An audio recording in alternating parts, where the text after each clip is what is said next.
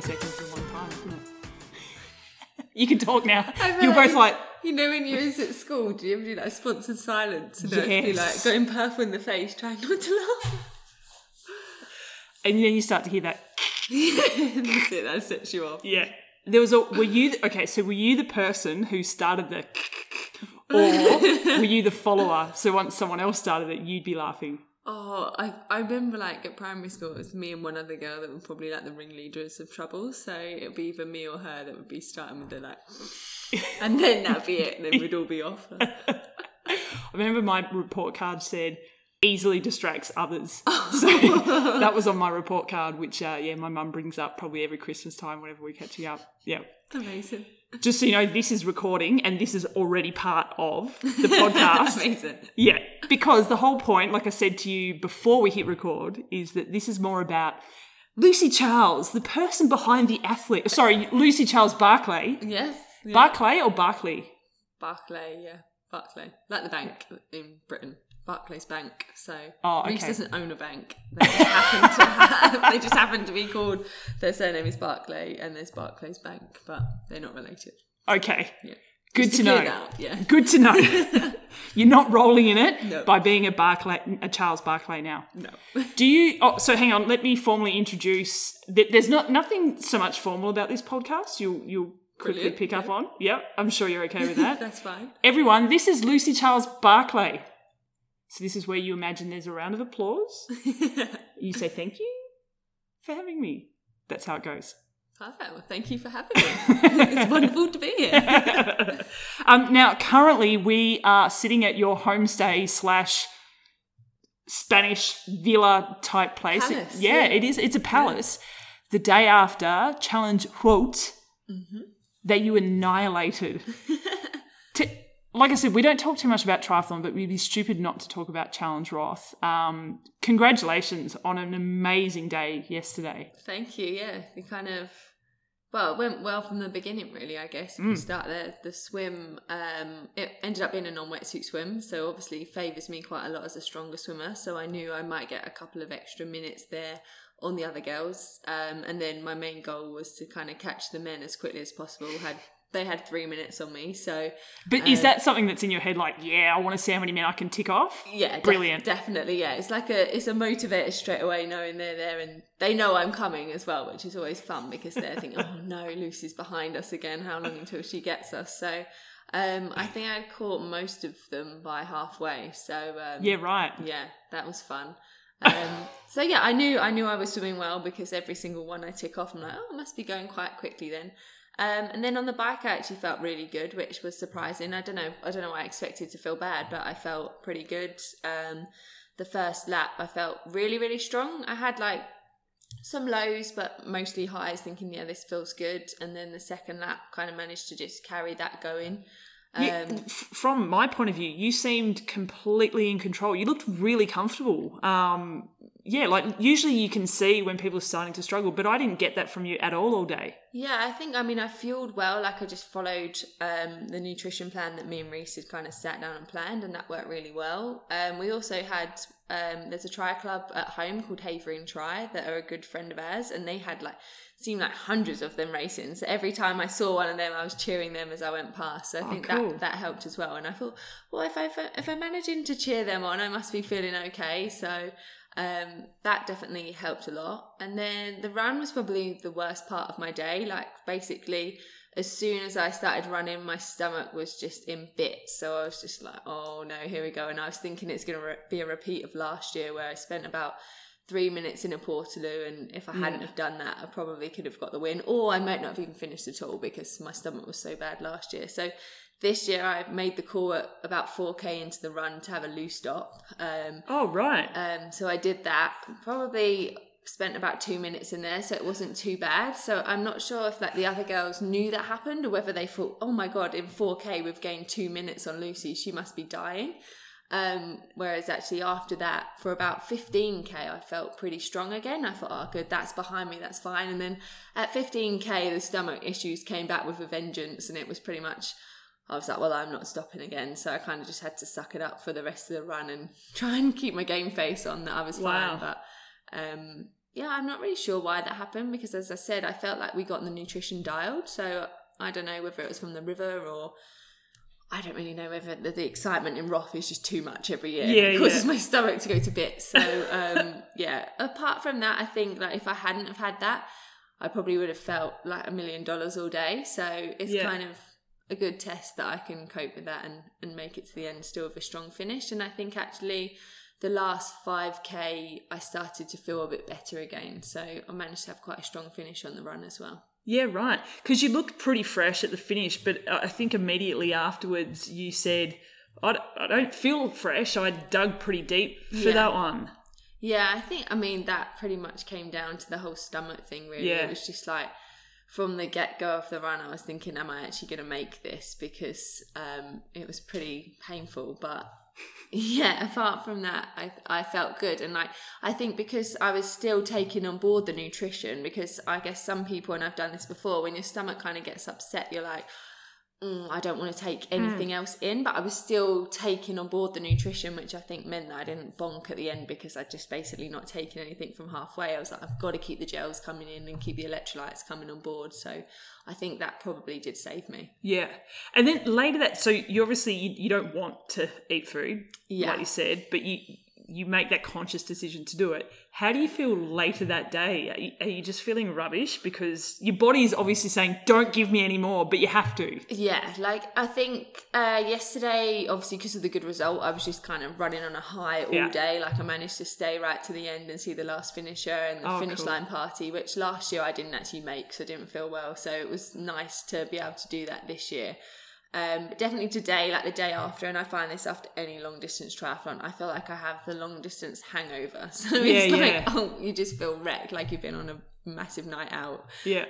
So yeah, I kind of call it my little hangover after the race. Yeah. What's your favourite part of Challenge Roth?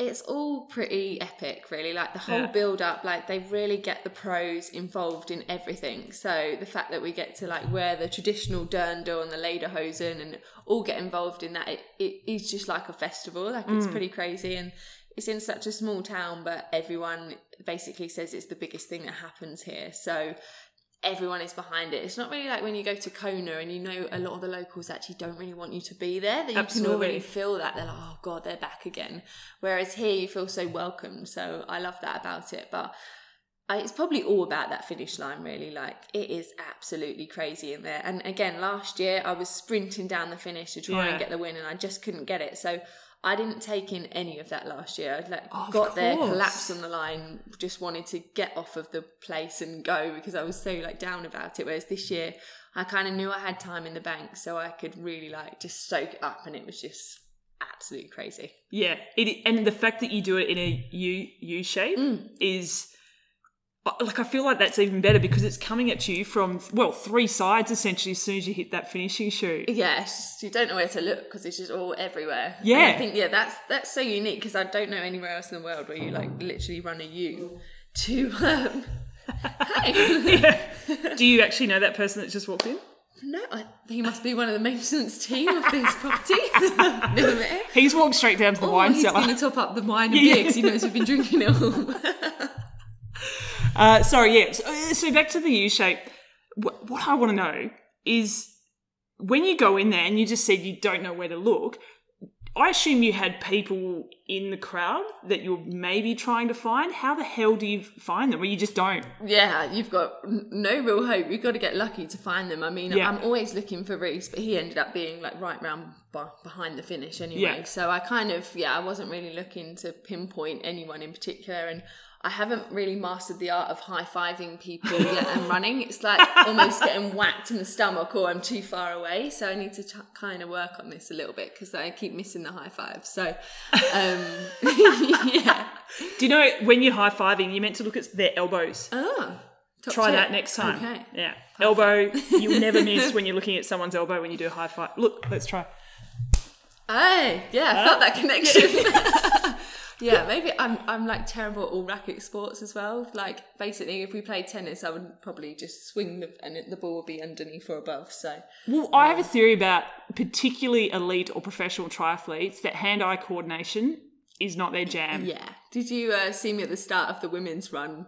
Zero coordination when they were doing the warm-up. I was like, why am I up on the stage? Like, this is the worst thing ever. I might be good at swim, bike, run, but nothing else. No rhythm. No rhythm. Okay, so Jan Frodeno, a couple of years ago, he was on stage for the women's run, and I think the video of him doing it went viral for all the wrong reasons. So I think we need to have maybe a dance-off between you and Jan, just to see who's the most terrible. Maybe we'll do this in Kona. We could get it arranged. All right, we'll talk to people, you talk to your people, and let's see what we can do. Worst dancer. Official crown of worst dancer. Yeah. Yes, the queen of worst dancing. I say dancing. You say dancing, which sounds a lot more fancier. There's nothing fancy about my dancing. This it's a hit. It's a hit with all the kids. This is why I'm cool, Auntie Steph. I've just looked out the window, right? There's a robot vacuum cleaner, which is not too unnormal here. There's a robot lawnmower. Yes. And I think they have several of them as well, because there's so much lawn out there that they have more than one, and they have their own little docking station to charge at night, and they're like sparkly as well. So. Oh my God. It's very similar to one of your S-Works bikes, wasn't it? The Yeah. spray job. Could be. Maybe I'll put S-Works logo on the lawnmower. Okay, so last question about triathlon, then we're going to try and move off it. Awesome. A win here at this kind of event, how does it compare to other wins or even other events? Yeah, I mean, there's so much history in this race. So, and for me, particularly because I came so close to getting that win last year, like it would have been the dream scenario to come here for the first time last year, get that win and be like, yeah, I've knocked that one off my list. But for me, it probably was almost the best thing, because as soon as I finished, I was like, I want to win that race now. Like, this is a massive deal for me.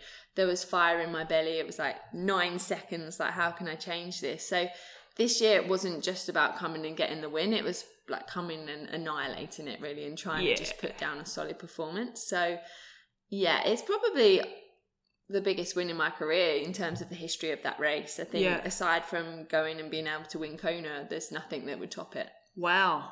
So I did say we'd move on, but then I find I have more questions. So from a media point of view, so we, with Wits Up previews and stuff, we mentioned the 9 seconds quite a few times. Yeah.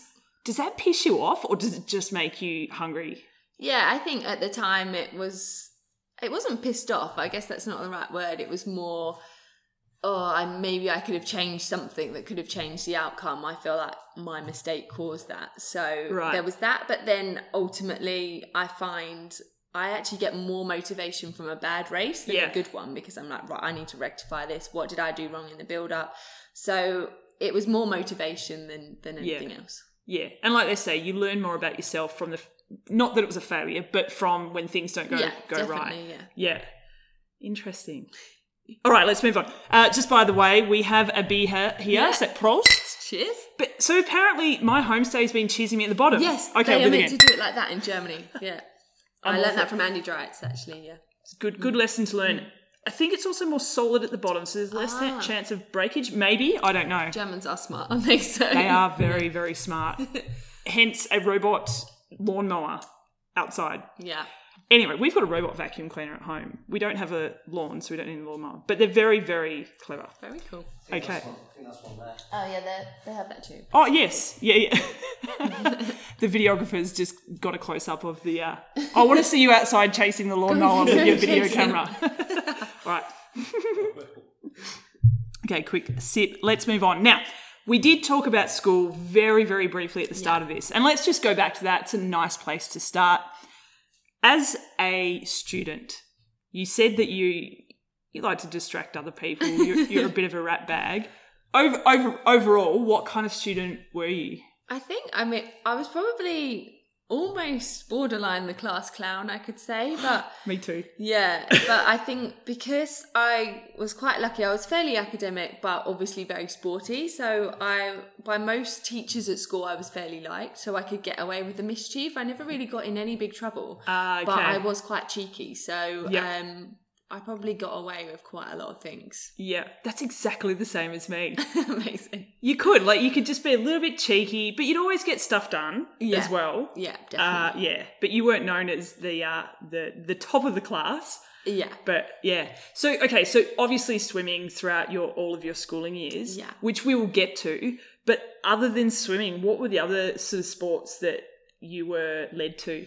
Yeah, at school I would get involved in anything. So I would be in all the school teams, playing all the sports, from football to rounders, hockey, netball. I even did like the high jump and long jump in the school athletics. I was the only person mad enough to do like the longer distance runs as well. So I'd kind of get stuck in anything really that was going. I think like something like rounders was probably my favourite because it was just completely different, and I actually probably was completely rubbish at it, but I just enjoyed running around the edge even if I couldn't hit the ball. So wait, hang on, the rounders in the UK, was that with you had a bat? Yeah, so we have like a longish kind of bat, almost like a baton that a policeman would have, I guess, that kind of shape.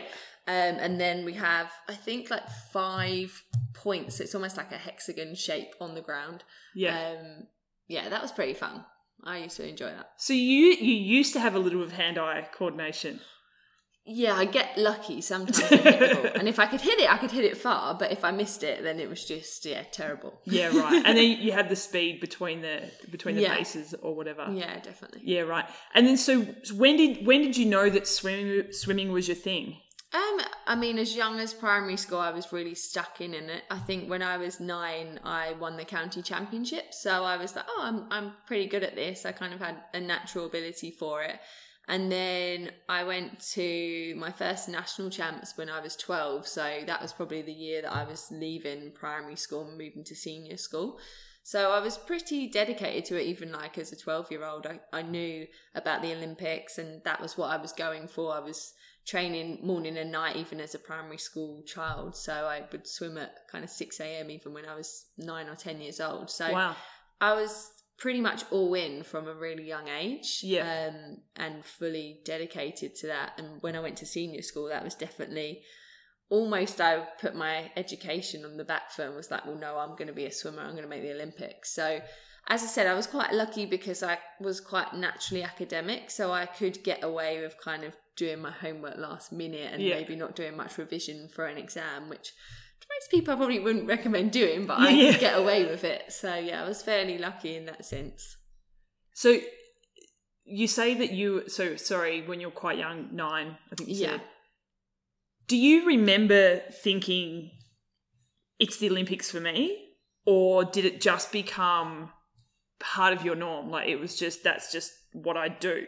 Yeah, that was just my whole life was swimming, really. Like I enjoyed every part of it. I enjoyed the training, I enjoyed the competing, and every year we'd obviously have the national champs, which was like the big thing on the calendar each year. And then eventually I kind of learned that I was more of a distance athlete, so I specialised in that when I was about 16, and then decided the open water was pretty cool, and not many people wanted to do the open water, so maybe that was a quicker way to try and get into the Olympic team. Which eventually was kind of the route I went down, doing the 5 and 10k open water swim. So even though when I was 9, it was like, what's the craziest, most difficult event? So at 9, I wanted to do the 200 fly because I was like, that's the most difficult event. And then I learned about the distance events. So I would do the 800 and 1500 meter freestyle. And then it was like, let's go one better. There's like 5 and 10k open water swim. So it the challenge was getting bigger all the time. And I was like, what's the next big challenge? So I guess that's how I ended up doing open water in the end. Yeah, right. And is that sort of the same pathway to triathlon as well? Like it just got crazier and bigger and bigger? Yeah, pretty much. Like when I decided I was done with swimming and I needed a new challenge, basically around that time, Reese and I were like, Ironman looks pretty hard. Let's just sign up for one of those. So not even triathlon, just Ironman. All right, cool. Yeah. So we'd actually done a race in Scotland. It was the Great Scottish Swim, and this was about July or August time in 2013. So tropical weather in Scotland. Yeah. I think we got quite lucky actually. The water temp was cold, but it was quite a nice day, so we did get quite lucky. But we both swam absolutely abysmal. Like I was like, we shouldn't have come here. This is so bad. And then we went back to the hotel where all the elite swimmers were staying, and we basically went up to our hotel room, and in that hour that we were in there getting ready, we were like, let's just sign up for Ironman UK. Like, we need a challenge, because it was in, I'd say, May of that year, I decided to stop swimming. So from May to August, I hadn't really swam in that year. So then we went and did this race, and we hadn't done much training because there was nothing really to train for. Yeah. So we were like, we need a big challenge to train for. So we just signed up for Ironman UK, which was going to be in July the following year. So we basically had like 11 months to train for it. Like, how hard can it be? We've got mountain bikes at home, and we know people that have done Ironman, so we can do this. And then basically it was the steepest learning curve of our whole life. It was just like, no, you cannot do it on a mountain bike. And things like, we will have to feed ourselves whilst doing this event. You can't just not eat anything. So there were so many things I hadn't even considered. And I guess we were really lucky because Reece has got a sports science degree. So he had some knowledge, and he also had great contacts from doing his degree that could help us. And some of them had done Ironman, so we were quite lucky. But yeah, we soon learned that you can't just do an Ironman and rock up and do it. It's quite a big challenge. But as you can see, we've kind of got hooked on it from that first one.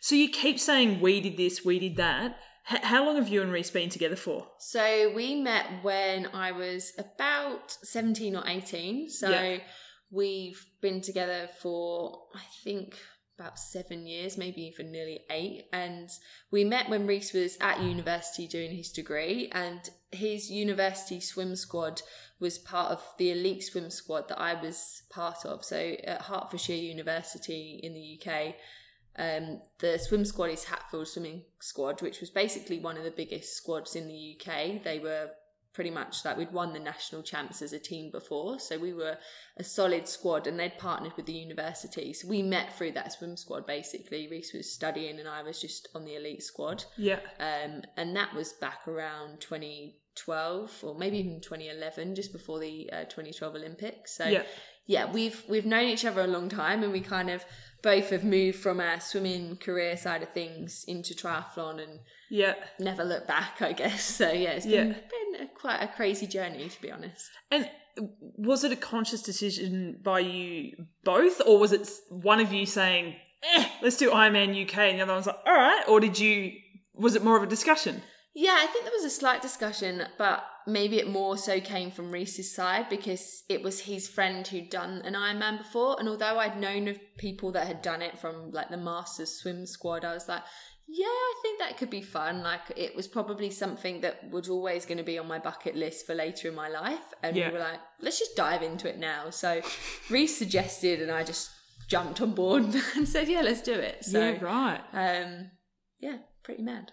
And then, do you remember at what point you're like, this is it. This is what I need to do. I'm going to be a professional. This is going to be my career. Do you remember that? Yeah. Well, when I did the first Ironman, it was just about finishing. So it was like, across the line, tick it off. I can say I'm an Ironman. And at the time, we were both I'd just finished my personal trainer kind of qualification. So we were like, well, we're going to be personal trainers. We're setting up our own business. And that's pretty cool to say you've done an Ironman, and kind of you can add that to your resume, and people go, oh, they must kind of know what they're talking about if they've done one of those. So that was kind of a good incentive that then we could really push that personal training side of things.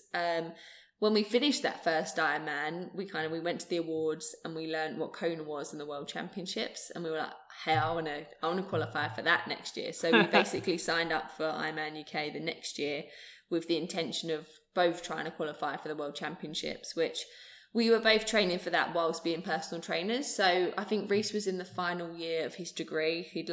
As a swimmer, he'd split it over a few years so he could swim quite at a high level whilst doing his degree. So he was finishing off his degree whilst we were trying to set up a business. I think I was still working at a zoo at the time. At a zoo? Yeah, I had this little interim period where I quit swimming and I was training for my first Ironman. and I ended up working at a zoo, like in the marketing department, but still kind of working with the animals and getting photos of them and doing all the marketing for that. So that was a really cool kind of little interim period. I think whilst I was training to be a personal trainer, I was working there. And then eventually when I got the qualification, I was like, right, well, I'll see how many clients I can get in and maybe I can leave that job and that will allow me to train more. So I think by 2015, when I was looking to qualify for Kona, I was doing just the personal training and training myself. So I could train quite a bit around my training. It was fairly good.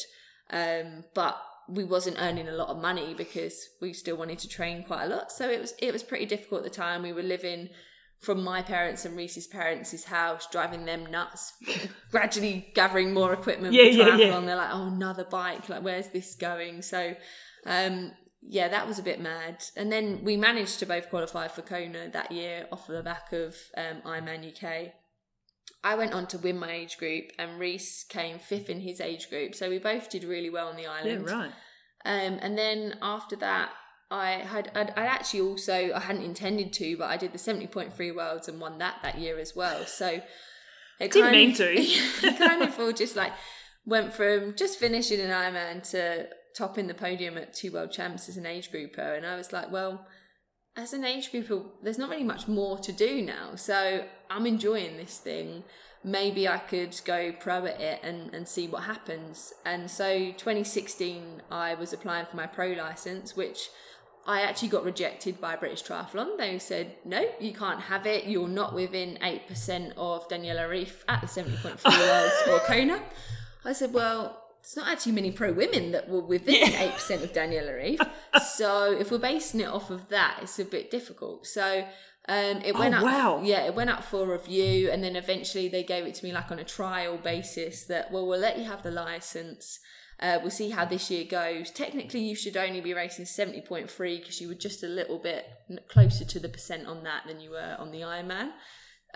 However, I basically signed up for Ironman Lanzarote, and that was the one I wanted to do as my first pro race. And it didn't really go to plan because I had an injury at the time in my shin, which I didn't know what it was. We just thought it was shin splints. We'd had it like misdiagnosed loads.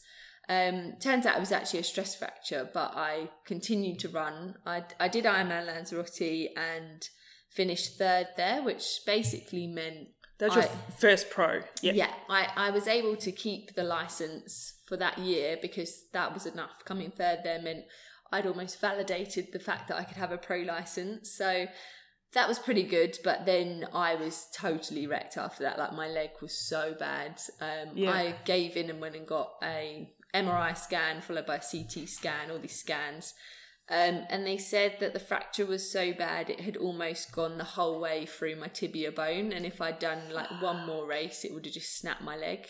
So that meant I did race Staffordshire 70.3 in the UK as well after Lanzarote. I think it was about 2 weeks later, which the leg was so bad there that I think this was before I got the scan. I did that race, and then I was like, right, I probably should get the scan now. Yeah. To which they said, yeah, you cannot do any running or any racing on this. They didn't even want me to bike actually because it was so bad. Wow. And then I basically couldn't race until the following year. I don't think I raced again in 2016. I didn't race until 2017. My first race being Dubai, the 70.3 there.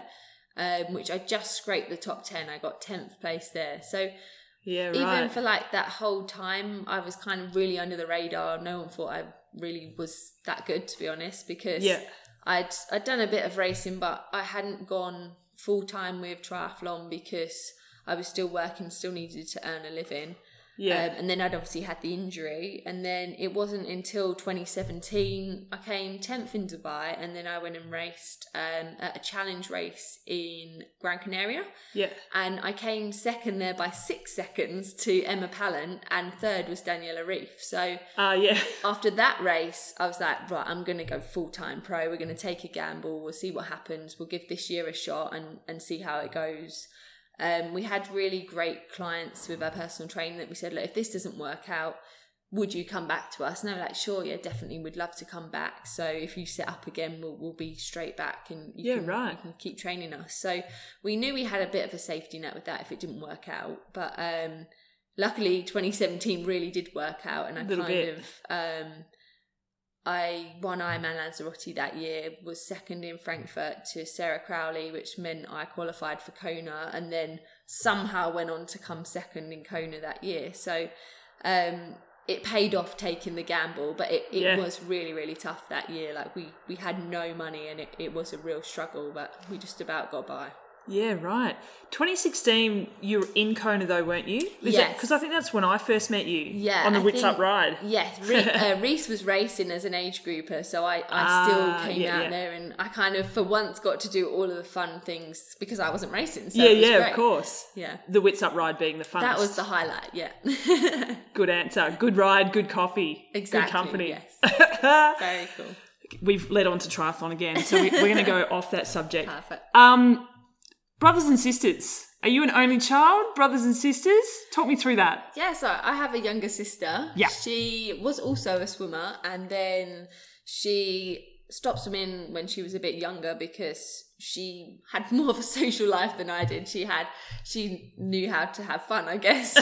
She wanted to do other stuff, but she is super creative. So she's just finished her photography degree down in Cornwall, which is like an amazing place in the UK with pretty much like a laid back surfer's lifestyle down there. So she has had the time of her life down there. Like, I've been super jealous. It's looked amazing, and she has just recently moved back home actually.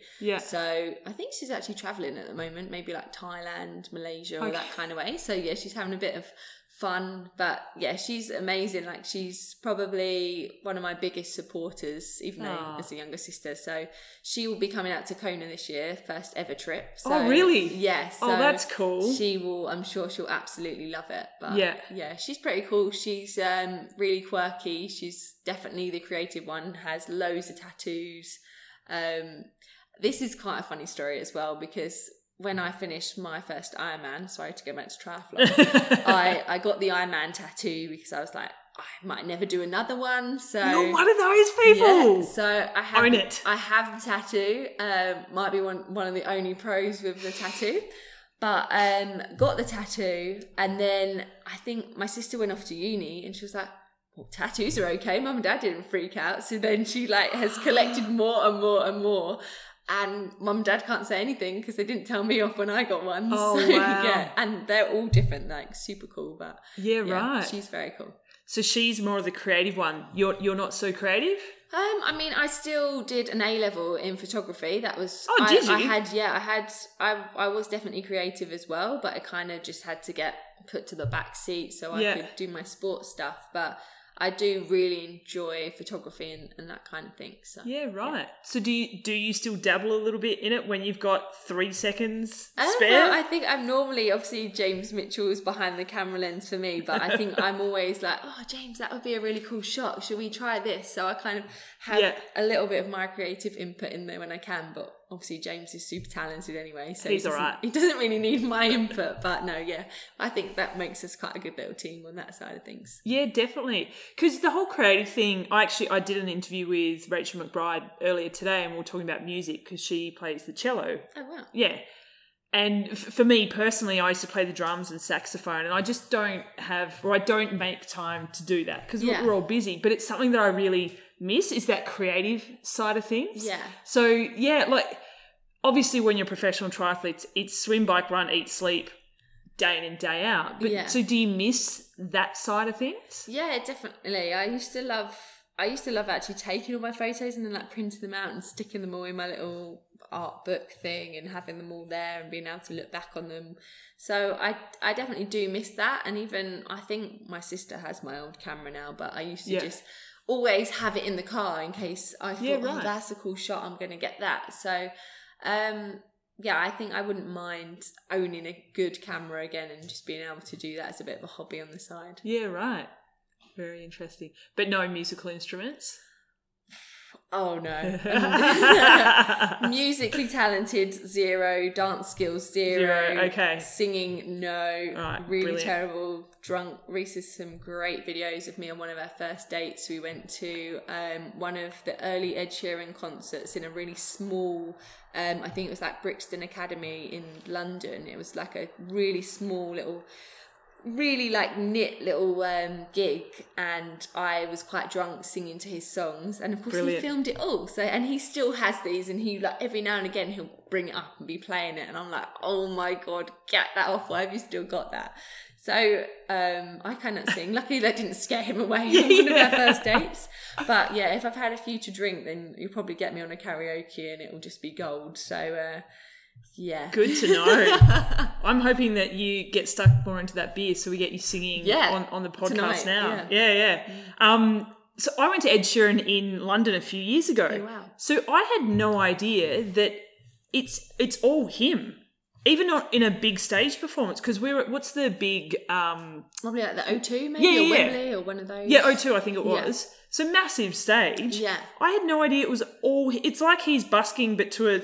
Oh, yeah. It's incredible. So good. Yeah. Yeah, right. Unreal. So first date with Reese, you sang karaoke drunk and he kept you. Yeah. That's sweet. My mum used to own a pub that had karaoke Friday, Saturday nights. Wicked. So yeah. Very cool. Yeah. One guy, he'd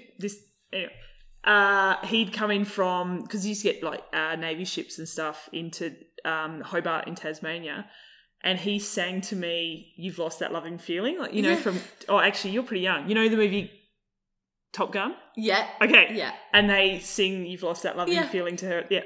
That's what he tried to do to me. It didn't work. Oh, shame. Yeah, I shut him down. Shut him down. Okay, so let's go back to childhood, all that kind of stuff. Obviously, very competitive person. Yeah. When it comes to sport, very competitive. Are you also very competitive in everyday things? Yeah, 100%. Like my poor sister, I'm surprised she still loves me now, because growing up, everything was a competition. I just drove her up the wall, like, whether it was like who can clean their teeth the fastest, who can like do any of this, who can get up the stairs the fastest, or I must have drove her nuts, because everything was a game. And the frustrating thing was that we used to have, like, it wasn't like a PlayStation, it was older than that. I think it used to be called like a Nintendo Dreamcast or something. Yeah. And she was so good at any of that kind of stuff, because somehow she's like super techie and was always good at computer games and all of that. So I could never ever win at that. So when I'd like wound her up too much trying to win a board game or something, she'd be like, right, we're playing that now. Then I'd be like, oh no, because I know I can't beat her at that. So she could get her own back. But I've probably made her quite a tough cookie now, because of me almost like bullying her with my competitiveness as a child. So yeah, I'm lucky that we're still very close now, because I probably could have ruined that as a child. And are you still really competitive? Obviously, forget triathlon, but are you still a competitive adult? Yeah, I think so. Like, I mean, me and Reese are very competitive with each other, obviously in sport, but not just in sport, in other silly things as well, like who can carry the most shopping up to the flat or something. Yeah. So, I think my sister probably is a bit more competitive now. She's become quite feisty, going off to uni, getting her independence. So, yeah, I'm hoping that we'll have some future competitions together, and it'll be more fun, because she'll want to actually play ball. So, right. Yeah, could be good. So where do you think this competitive streak comes from? Mum or dad? Or did it skip a generation and come from grandparents? We've only just learnt of recently that my mum and dad are super competitive with each other. Like, excellent. It's hilarious. So they, as I kind of got into triathlon, they got into running, and my dad had always done sport. He played football as a kid to quite a good level, I think, and he ran the London Marathon, and he's always done running. What kind of time is your dad doing the London Marathon? I think he did like a 4:40, so he's like not bad, but he'll just get round and enjoy it. And then his knees were like ruined after that, so his knees have been so bad, but he still continues to run. My mum, however, did no sport, like hated sport at school, didn't want to get involved in any of it, would always have like a fake sick note to get out of PE and all of this. And then when I kind of got into triathlon, she decided to start doing like the park runs and things like that. And then, how good are they? Yeah, such a great idea. The best thing ever. So she has absolutely loved that, and basically gone from someone who she's always kept fit and active as an adult, like she's in good shape, but she has just destroyed it. Like, she's gone from running, I think her first ever park run was like in the region of 25, 26 minutes. Shit. She went under 23 minutes a few weeks ago. So it's just over 5K? Yeah. So it's just insanely quick. Wow. So she's always obviously had this natural ability that she just never used. Yeah. But because she has looked after her body, not done crazy sport like my dad, she's in good nick still. Like nothing's hurting on her, no injuries. She's just fresh. And she is killing my dad, basically, like taking him out running and killing him every time, beating him home. And they are racing home. Like Wednesday night, they call it like race night. They'll do a 5K run and they run from their house into the middle of town. They have like this lamppost or bollard that they know they turn around and then come back, and it's exactly 5K. But it's turned like into a battle every single week where they're like coming back. My mum is like, she's nearly been sick at the front door because she's worked that hard and she's smashed my dad again and he's got the ump. And yeah, they are so competitive. And I don't know if it still is, but we have like a family WhatsApp chat. And the photo of it is my mum and dad. They did like an 8K running race and they're literally almost diving for the line to get the win. And it's them two. Like my dad's nearly holding my mum back to try and win. So I think that's where the competitive thing came from. But I don't think they realised how competitive they were until recently. And they're like, oh, that's where she got it from. Yeah. Wow. So, yeah, pretty crazy. And do they get to go to many of your races? Yeah, they've come out to Kona the last 2 years, which has been really cool. They came out to Samarin last year. They did Staffordshire with me as a relay last year. Oh, cool. Which was really good. So my dad actually did the swim, I did the bike, my mum did the run. We won the mixed team. So yeah, that was really, really special. And then this year, because I was actually racing, I had to let them down. We couldn't do the defend our title thing. I had to actually do the whole race. So they just came and watched it this year.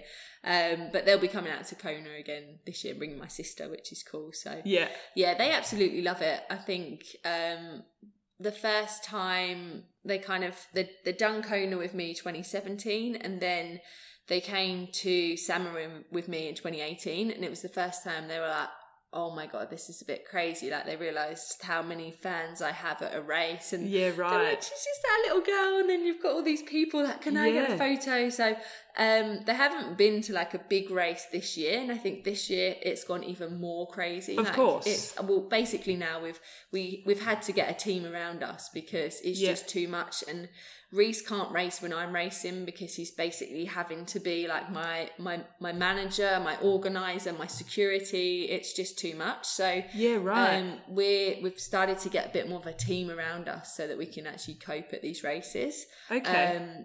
Because even I think like my mum and dad thought it was mad then, but now it's just like off the scale mad. Like I can't go anywhere without it taking half an hour because we get stopped every minute. So yeah, they think it's completely bonkers, but they love it. Like they've supported me as a swimmer all the time with 5 a.m. alarms. So I think like my dad particularly was devastated when I quit swimming because he was like, oh no, but you're so good at it. And now I don't think he ever could have expected to say, oh, but now I'm going to go into this new sport and it's going to be even better and crazier and I'm going to do even better at this sport. So yeah, they love it. So just touching on the whole people stopping you and coming up to you, and because you appear to be quite approachable, so I imagine people feel quite comfortable coming up to you. Yeah. Was that a massive learning curve, but also was it quite uncomfortable to begin with? To begin with, it was like quite flattering. Like, oh my God, someone actually wants a picture with me. Like, yeah, okay. But then it kind of went from that to being a bit overwhelming, and you're almost like, well, is this okay? Because there's no like security in place if you get some like crazy fan wanting something. So I cope with it quite well until if I'm just put there on my own, it can be quite scary because I haven't got someone say she's got to leave now. Yeah. And I saw it after the Worlds in South Africa last year for the half Ironman. I flew out there on my own and basically did it all on my own. So I had no one there. And I think it was after the race, I had misjudged timings. I wanted to quickly get my bike before the press conference after the race. And someone asked for a photo and I said, look, I can't right now. I'm late for something. And apparently the girl like burst into tears because she was such a huge fan. And I'd said no. And then one of my friends had found on my Facebook fan page like this massive hate comment saying, you say you're about the fans and you're down to earth and all this. And then when they ask for a photo, you're like, no, I can't do it. And it was like completely kind of out of context, because it was like, one, I didn't have anyone there helping me. I was doing it all on my own. And I think, say I had that person there being almost like the buffer, saying, I'm really sorry, she can't right now, but we'll come and find you. If we see you again, by all means, she'll do it. Whereas I ended up being the nasty person because I had to say it. So that's what we've kind of put in place now, that it's basically our friend Paz is that person. So now he can say, she's got to go now. And he can kind of judge by me when I'm like, this is enough, like this is too many. Right. So that's part of the team we've had to build, really, to make sure that I can still race at the level I want to and still please my fans, because it's amazing having them all, but of course at the same time I've still got a job to do, and it's a pretty tough job to do as well. So we've put that in place now. It's something that I guess, well, in that particular situation, and I'm not having a go at that other person, is that they're only thinking about that one interaction with you. They're not thinking about the bigger picture. Yeah. And so that's smart to, I guess, put things in place. Yeah, definitely. And I mean, it wasn't until kind of a few experiences like that where I realised, actually, that person, that might be their one only encounter with me, and that will base their whole opinion on me. Yeah. So when I train out in Lanzarote at Club La Santa, it's basically like a triathlon mecca. So when I'm there, everyone there is into triathlon. So pretty much everyone training there knows who I am. And there's days where I am so tired because of the amount of training I've done in that day. And I'll get back from like a 6-7 hour ride and someone wants a photo. And I have to put on this face of, sure, even though inside I'm like, I'm so tired, all I want to do is lay down. And I think there was one particular day where I was in such a bad mood that I was like, no, not right now. And then Reese was like, I know you're in a bad mood, but that might be the only time they meet you. And now they're going to tell all their friends that you're really nasty. So it's kind of, having to just suck it up sometimes and be like, I'm normally really happy, so I'm going to have to just be like that for 5 more minutes, and then I can go shut myself in the room and shout at Reese and get him some food. Yeah. It's a steep learning curve as well, because I went from being an absolute nobody to quite a big name in the sport in a very small amount of time. So we've had to learn a lot very quickly as well. Yeah. And do you worry about what people think about you? Do you read through comments still? I used to read everything until it was like, in my eyes, I hadn't done anything wrong, but someone would find a flaw in it. So when I kept getting that, and you get like 99% of it is all good, and then it'll be the one comment that's negative that you'd keep your mind on. It's insane. Like, what did I even mean by that? And then it was like, Reese basically said, that's it, you're not reading your comments anymore. Yeah, maybe every now and again you can, but can you please just do your post on Instagram and then just let it happen. Not read into every single thing. But it's so hard not to. So again, that's another thing. We're kind of getting Paz on board so he can reply to comments, or say, Lucy, how would you like to reply to this? Rather, and then he won't even tell me about the bad ones. He'll just like either delete it or just ignore it. Which is something I've been quite good at as well. I've never kind of, or very rarely actually engaged with the person that's maybe tweeted me something a bit like, well, having a go at me, because most of the time they're only doing that to try and raise their own following because you've got in an argument with them. So I used to take it quite a lot to heart. Now I definitely care a lot less about what people think. I'm just like, well, I'm happy doing what I'm doing. If you're not, that's a shame. So and that's the thing, is the bigger you get, the more, purely based on numbers, the more chances are that there's going to be those few who are going to find something wrong or whatever. But it's an interesting landscape for professional triathletes, especially at the moment, is because it's not just about swim, bike and run anymore. It's so much more than that in terms of sponsorship and all that kind of stuff. Definitely. It's an interesting minefield to get your head around, I guess. And even now, like a lot of my sponsors, it almost seems they care less about the performance and more about how you're doing your posts and all of this, and how many times they're getting their logo seen, and you covered up our logo a little bit too much when you finished that race. And it's like, I'm finishing a race. So it's, all of that is a learning curve in itself, and it has it's become not just, you're a great swim bike runner, so we're going to sponsor you. It's, well, you've got to be a great swim bike runner, and you've got to do this many posts, and you have to be this person, and it's like it's more than a full-time job. Like, it's just not manageable. So you kind of do get to that level where if you don't bring these people on board to help you, your performance is then just going to drop, and then you're going to lose all your deals because you can't race at that level anymore. So it's a tough balance. Yeah, absolutely. Outside of being a well-known professional triathlete, would you say you're an introvert or an extrovert?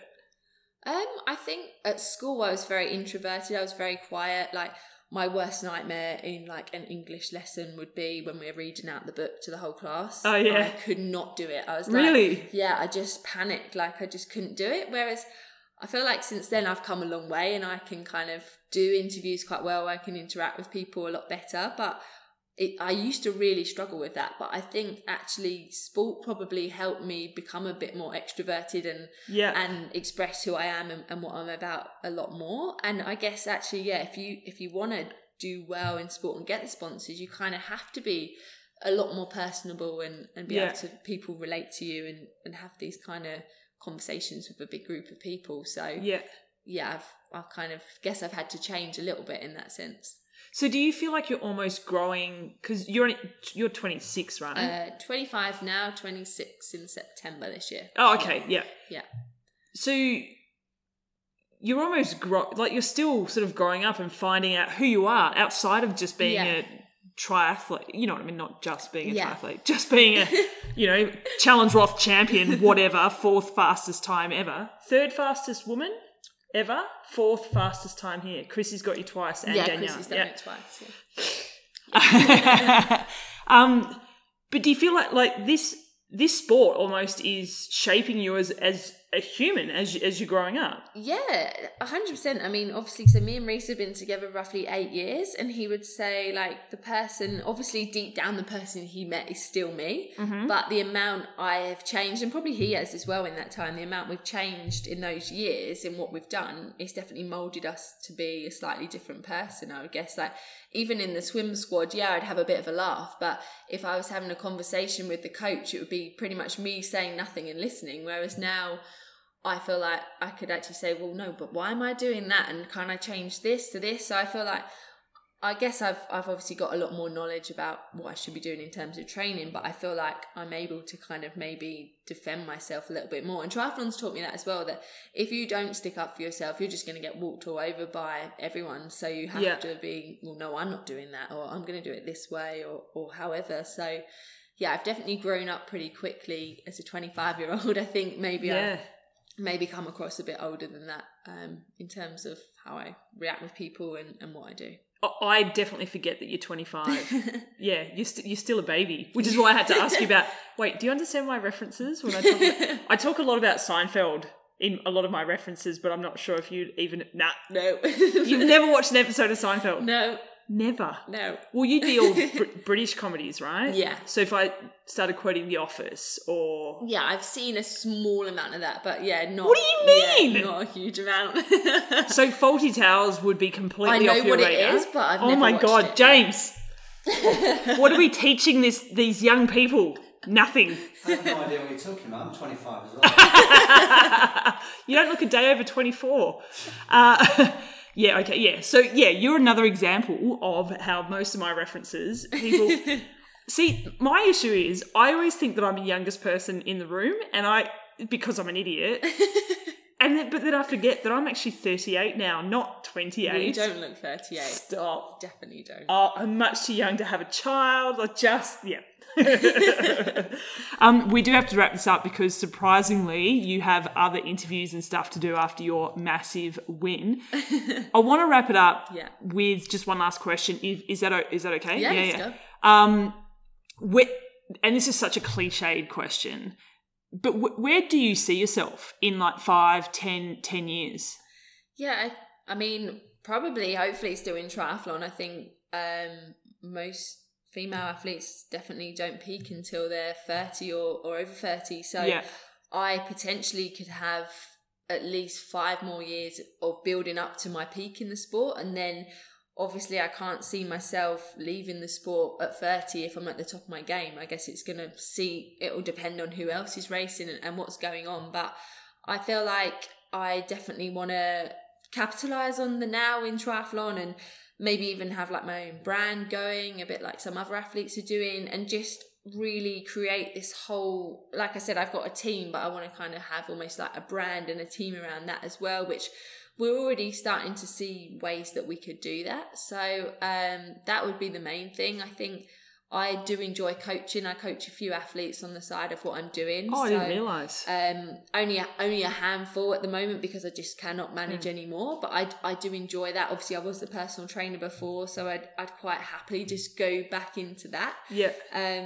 I mean, definitely when I go back home from racing in the UK, nobody has a clue who I am, which is quite refreshing because I go to these races, it's almost like Justin Bieber turns up and everyone wants a picture, but I go home and it's just, well, who are you? Like, you're just nobody. So, which it has its pros and cons, but yeah, in the UK, I get zero recognition for what I do. Whereas I feel maybe, well, obviously in Germany, if I was a German athlete, I'd probably be like some celebrity, but UK just doesn't seem to care about non-Olympic sports. So which again can be quite nice. So I can just go back home, settle into my own little training, and no one bothers me. But I'd ideally like to have some recognition in the UK. I don't know how I'm going to go about that, but I'm trying to just grow my brand to be big enough so that maybe it gets picked up a little bit more. But I don't do this for the recognition. I do it because I am that super competitive person. I want to be number one in the world. I mean, that's what I'm going for. I want to get that top spot in Kona, definitely.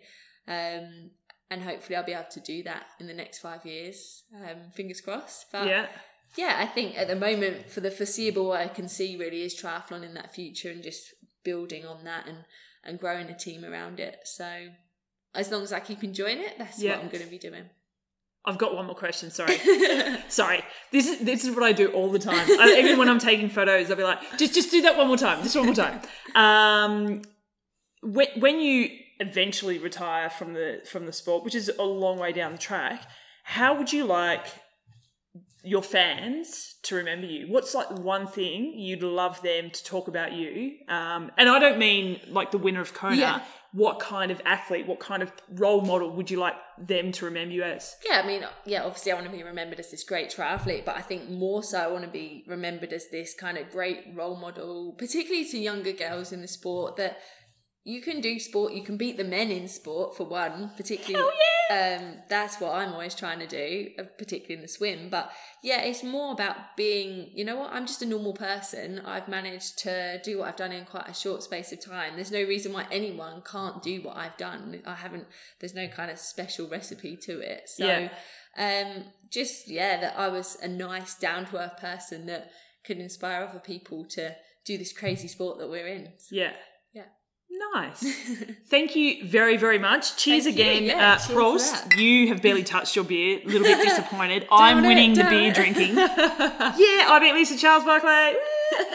Thank you so much and enjoy that after party. Well deserved. Thank you. I'm sure I will. Cheers. Cheers.